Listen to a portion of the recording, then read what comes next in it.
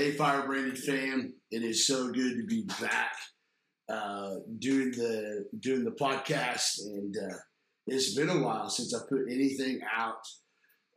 We got busy with the church plant, and it's growing here in Lawrence, and we've been in revival since right about Christmas time, pretty much the whole year. We've been doing extended meetings. We had a stretch where we were going for almost 3-4 weeks, and then we just finished a powerful Pentecost weekend with a good friend of mine, Josh Radford, here with Revival Rights Ministries. And so I thought, man, the Lord's been dealing with me about getting this content back out there, and so I've been working on it. I've been working on content and just been working behind the scenes trying to get some stuff ready.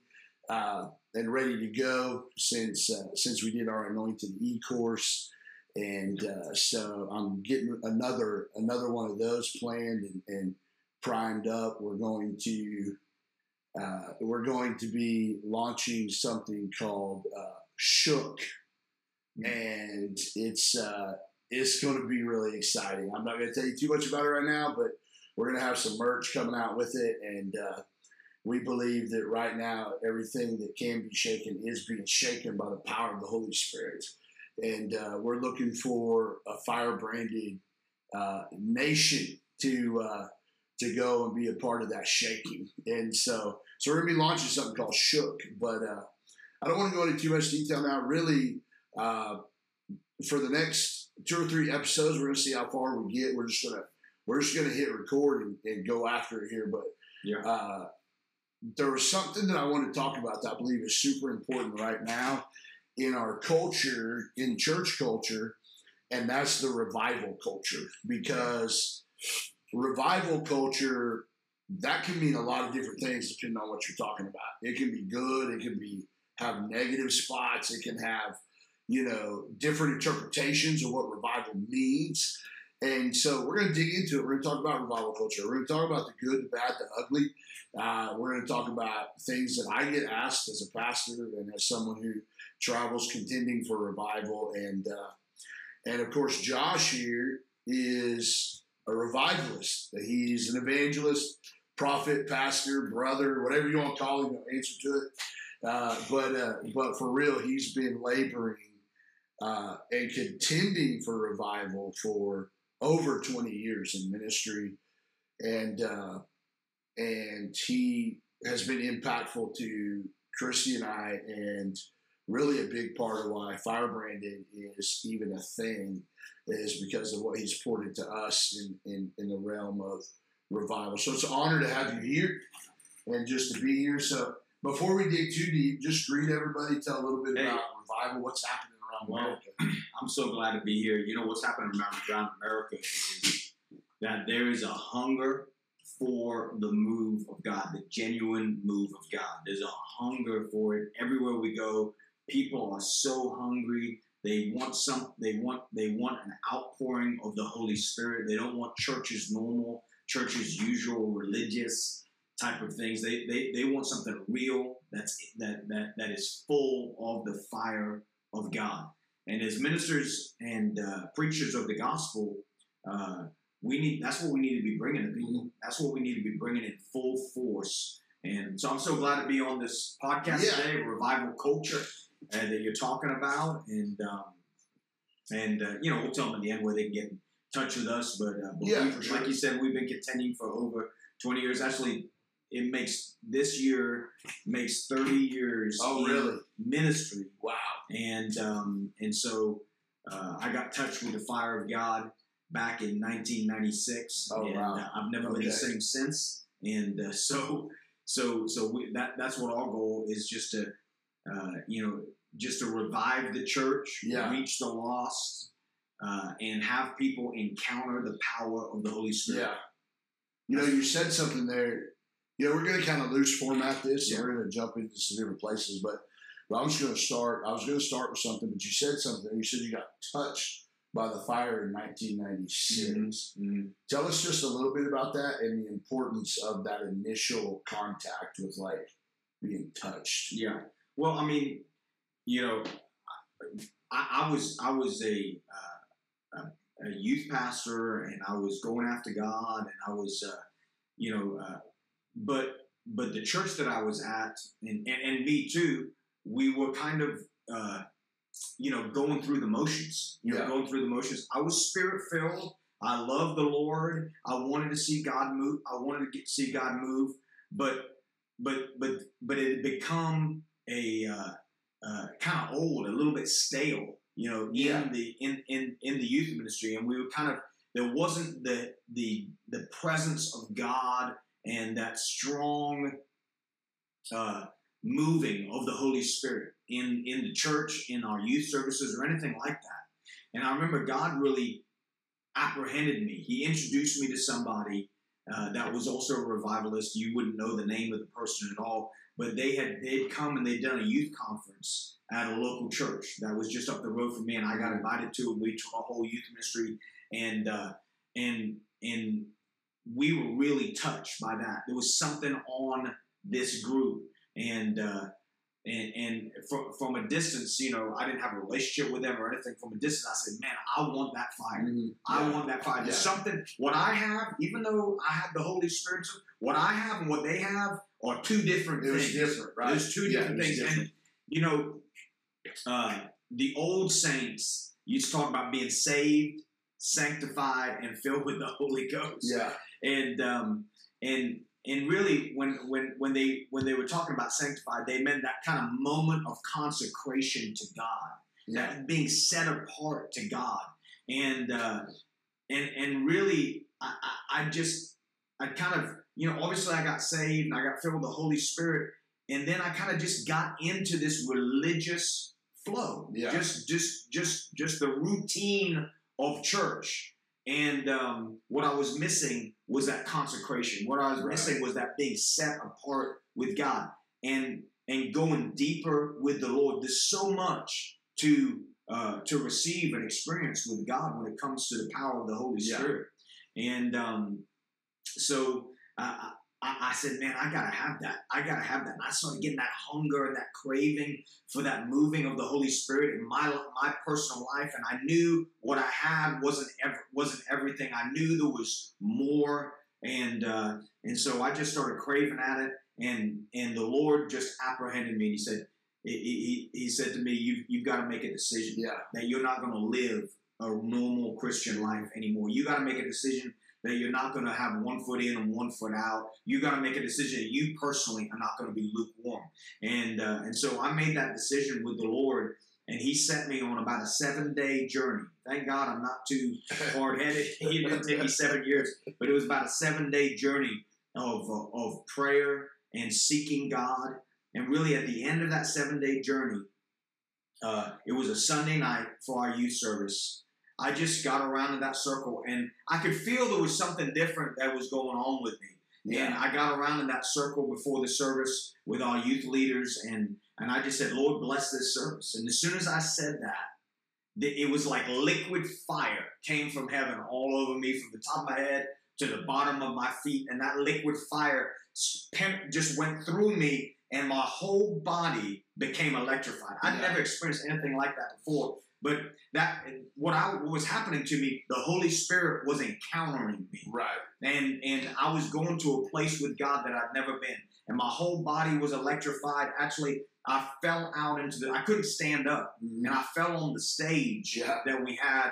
And I remember the praise and worship leader, he thought I was having a heart attack. He thought that I was having some sort of medical situation. And he was going to call 911, but I kind of got up, and I was like, no, something's happening to me. The power of God's on me. And the only thing I could think of is my hands are hot. I need to release something.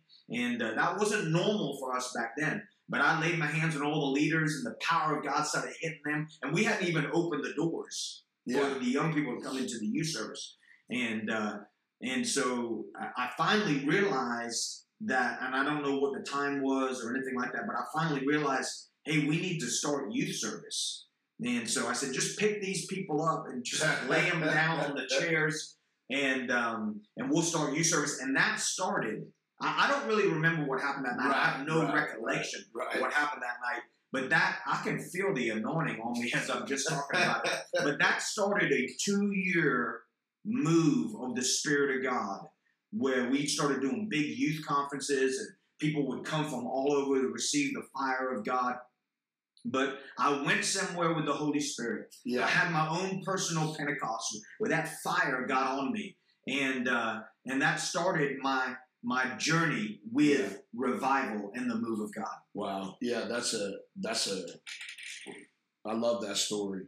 We need more stories like that in people, which is what you try to bring to churches and conferences. Well, there's another level for you to go. Yeah. There's another place for you to go. I mean, you were raised in good Assembly of God, church and Spirit-filled, Mm-hmm. but there came a point where you hit a brick wall. Right. You know what I mean? And you're like, hey, there's something more. I know what I'm doing right now, this routine that I'm in. Because that's what you get into. When you don't know what to do, you kind of just fall back into the routine of church. Yep. It's not bad. It's good. You're living for God. You're helping people.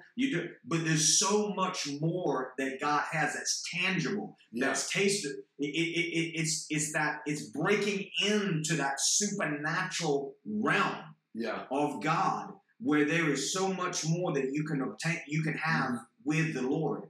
And so you know what that's like. Right. Absolutely. I mean, you've got into that type of routine. I feel bad for people that haven't had encounters like that. Yeah. It's like and lots of good people that love the Lord and they like serve God, but maybe they haven't been exposed to or proper teaching or just whatever various reasons different people haven't. Which is why, and I don't want to interrupt you, but I'm going to. But thank God, a lot of people say, well, where is that in the Bible? Well, all the disciples had that encounter. Yeah. 120 of them had that encounter at the upper room. Right. That was an encounter. Yeah, absolutely. That was something different from Jesus teaching them for 3.5 years, Jesus breathing on them and them receiving the Holy Spirit. It was something totally different. What happened. And so they had that encounter, and then everybody else that came along, like the Apostle Paul, had an encounter with God. Yeah, had a powerful encounter with God. Absolutely. He was in a religious further, or whatever that word is. But he was religious. He was a Pharisee. He wasn't some crazy guy. Yeah, he was a Pharisee.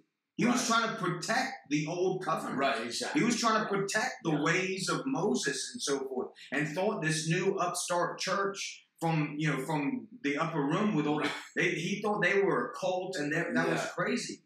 But Jesus appeared to him, because I believe he was hungry. Yeah, he was hungry for what was real. Yeah, he wanted the truth. Yeah, and Jesus appeared to him. He had all the Old Testament right. But he didn't understand what Jesus brought with the Holy Spirit.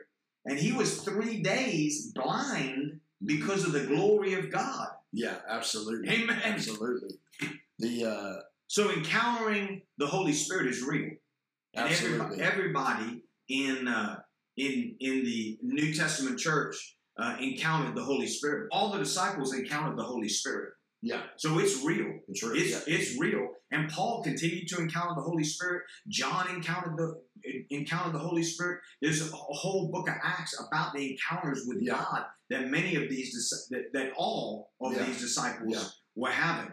And even Cornelius encountered the Holy Spirit. It's all through the whole entire book of Acts. Yeah. And so we have to go over. We have to go with what the Word of God says, not with what might be acceptable to man.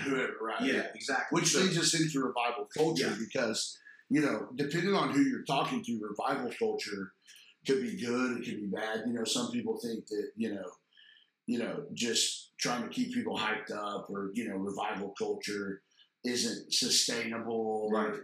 And then you do have nuances of revival culture that definitely gives off a bad aura, Right. But the truth is, when you talk about revival culture, let me just back up. Let me ask you this question. When I say revival culture, what comes to your mind? A group of people, a group of believers that are that are flowing in the life of God.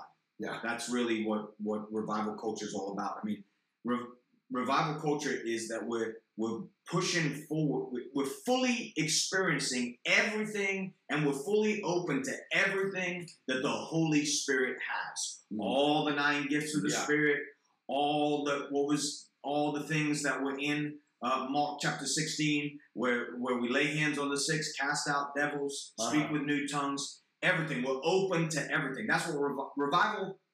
What I like to say, revival reveals.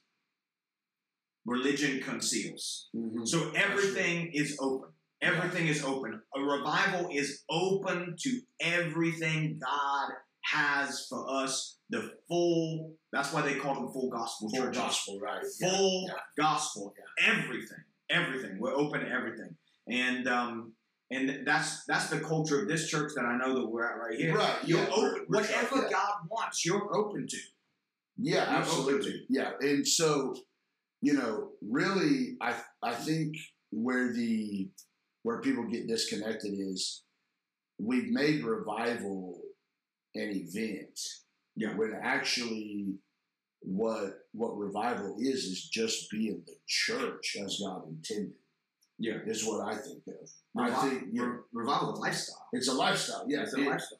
It's bringing dead things to life. It's reviving that, Right. So if we as a church operate, within a model of the first church, we're going to see, people being restored. We're going to see people being saved. We're going to see miracles, signs, wonders. Yeah. We're going to see the work of the Holy Spirit in people's life. We're going to see generosity. We're going to see blessing. We're going to see hunger. We're going to see all the things that revival culture produces. Right. We're going to see if we're just trying to be like the first church. Mm-hmm. I think where people get disconnected a little bit sometimes is, a lot of revival culture groups and a lot of, you have so many different streams out there. It's kind of where I'm going with this. Yeah. And a lot of times these streams will make, they'll make like the key to revival a particular thing. Right. And, whether it could be anything, it could be, it's not revival if there's not a tongue and interpretation, or it's not a revival if there's not a prophetic, or it's not a revival if, somebody's not being saved. It's not a revival if, people aren't, just fill in the blank, right? Right. And I think that when the world that's not used to this culture sees things like that, mm-hmm. it can kind of, it kind of gives off a, it's not as pure to them. Like it doesn't seem. And so to me, when I think about revival culture, I think we're going to do everything that God wants to do, everything the Holy Spirit wants to do, and we're going to be open to His leading, no matter what it is. And we want all of those things. And the beauty of it is all of those things. We want all of those things that are foundational to the Word of God. Yeah. And I think that's where some people get off a little bit in revival culture, is they start pressing in so much for the supernatural that if you don't keep the balance in the Word, and you don't keep the foundation of the Word as the foundation, that's where you get in like some of these odd groups and some of these goofy spiritual groups that give revival culture a bad name. Yeah. And so I know for us here at Freedom Church and just Firebranded, like when you listen to us talk and you listen to some of the things that we say, like our mandate here at Firebranded is to raise up a Firebranded generation to shape the nations of the world with the power and administration of the gospel of Jesus Christ. We want to lead people into an encounter with the Holy Spirit. And, here at Freedom Church, where I pastor and we planted this church, we're having corporate prayer in tongues. We're having prophetic words of knowledge. We're seeing the 9 gifts of the Spirit in operation. We're bringing in evangelists. We're bringing in the apostolic. We're bringing in, we're laying hands on the sick. We're seeing all of these things. But the other thing that you will see here is we put a premium on the preaching of the Word. Yeah. And I think to me that's one of the like keys to sustaining revival culture. Mm-hmm. Well, if you can't find it in the Word, then it's not for us. Exactly. It's not. Yes. It's not. Yes. You can't. One of the. You don't want to. Somebody preaching to you. They know. Well, I can't find this in Scripture. I can't find this in the Word. So Yeah. Right. Right. That's. I don't really want to go down that street. Yeah. It's founded in the Word of God. The Word of God is your foundation. But again, how do you experience the Word of God? By the Holy Spirit. Yes. I like to say the Holy Spirit is your spiritual taste buds. Yes. You really can't taste and get into the Word of God without the Spirit of God. And the Word and the Spirit have to flow together, have to work together. Yeah. There's no dividing the Word and Spirit. You don't divide them up. They are together and they flow together. So everything that's done in the Holy Ghost has a foundation in the Word. And everything that's in the Word can be tasted and done by the Holy Ghost. Yeah. And so they work together. That's how it is. Yeah. That's how it works. Where you get goofy is you start just relying on some vision that you have. Yeah. That's how cults start. Yeah. Joseph Smith, the Mormons, had a vision of an angel that told him to preach another gospel. Yeah. I mean, that's how a cult. Muhammad had some sort of vision of an angel, right? Right. And so all these cults get started like that. And but when there's no foundation on the Word of God, glory to God. Yeah, absolutely. And so revival culture needs to be founded on the Word of God. Needs to be totally backed up with Scripture. Whenever, especially when I'm going to minister on something supernatural, I might tell a story. I might share an experience that I might have had, but I'll always bring it back to the Word.